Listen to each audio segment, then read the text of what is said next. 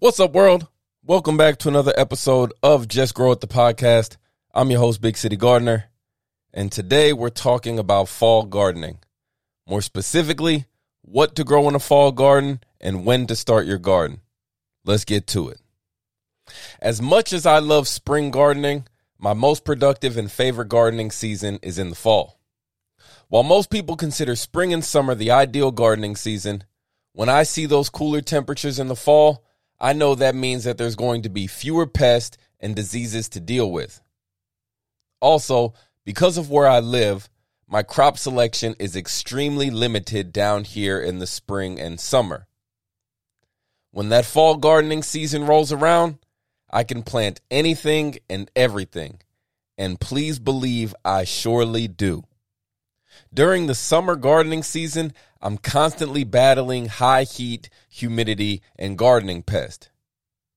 Not to mention I have to water every day and even twice a day during those dry spells. This is the exact opposite of fall gardening.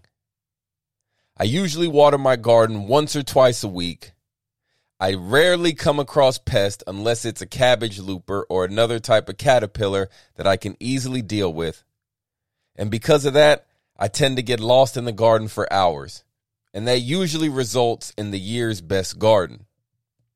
As an urban gardener and someone who tries to grow as much food as possible, I would not be able to do that without a fall garden. Planting a fall garden allows me to continue to grow and harvest fresh produce at home when many people think the gardening season is over. One key to success is to figure out which spring and summer crops will finish first and be ready to remove and replace those with fall crops.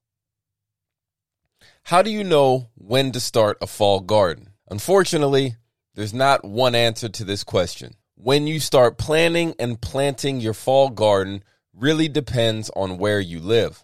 The earlier the cool weather begins in your area, the sooner you need to start planting your fall garden.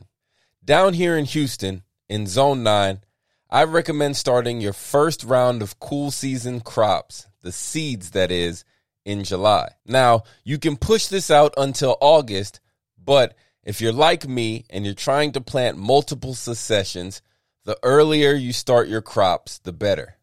The majority of the seeds that I start in July will be transplanted into the garden in late August or early September.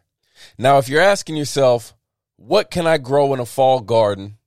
Let's talk about it. Fall is the time to grow all of your cool season crops. One of my best gardening friends from Northern California had a saying.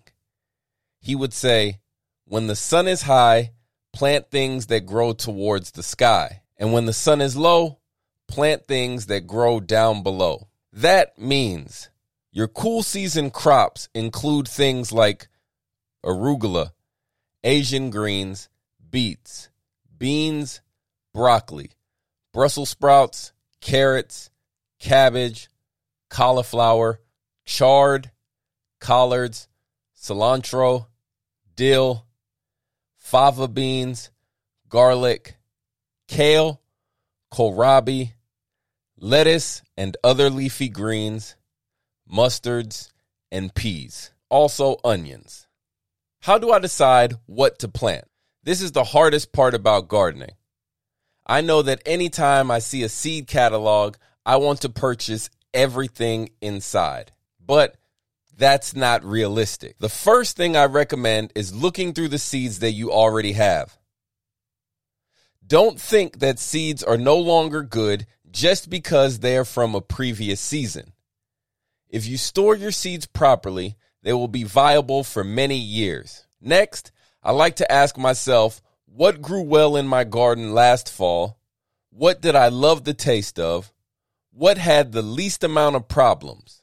Once you have the answers to these questions, you will have your initial list of crops. Once you have that initial list, it's time to start browsing through your favorite seed catalog. Make sure you read the description of every variety that you circle. As tempting as it may be to purchase everything, I recommend only buying varieties whose descriptions match your growing area. The descriptions will include phrases like frost tolerant, heat tolerant, slow to bolt, and early maturing. Pick varieties that encompass your growing area. For myself, down here in Houston in Zone 9, I'm going to look for heat-tolerant varieties and even varieties that are slow to bolt. I don't really need to look for frost-tolerant varieties because we don't often experience freezes. I say that, and just last year and the year before, we've had some pretty epic freezes down here. How do I know when to plant my fall garden? This is the hardest part about fall gardening. Unless you have a massive growing area,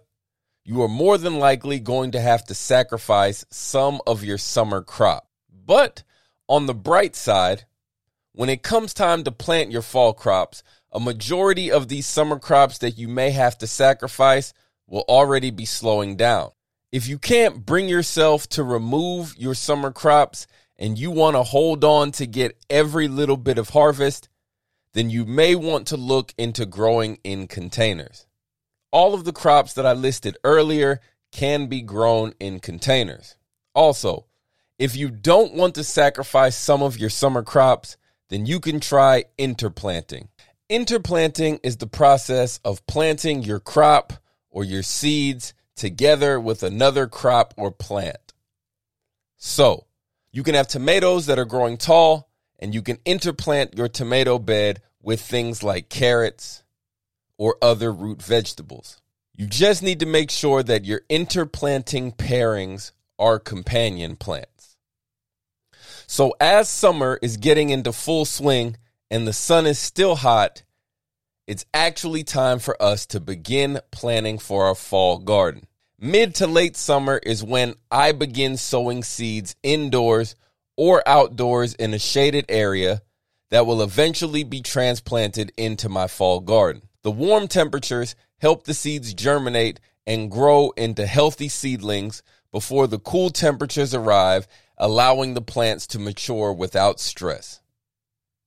Starting my seeds in mid to late summer allows them to be ready to be planted in the garden in late August or early September.